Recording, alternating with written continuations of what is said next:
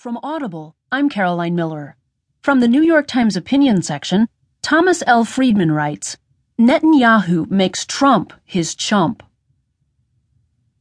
For those of you confused over the latest fight between President Barack Obama and Prime Minister Bibi Netanyahu of Israel, let me make it simple.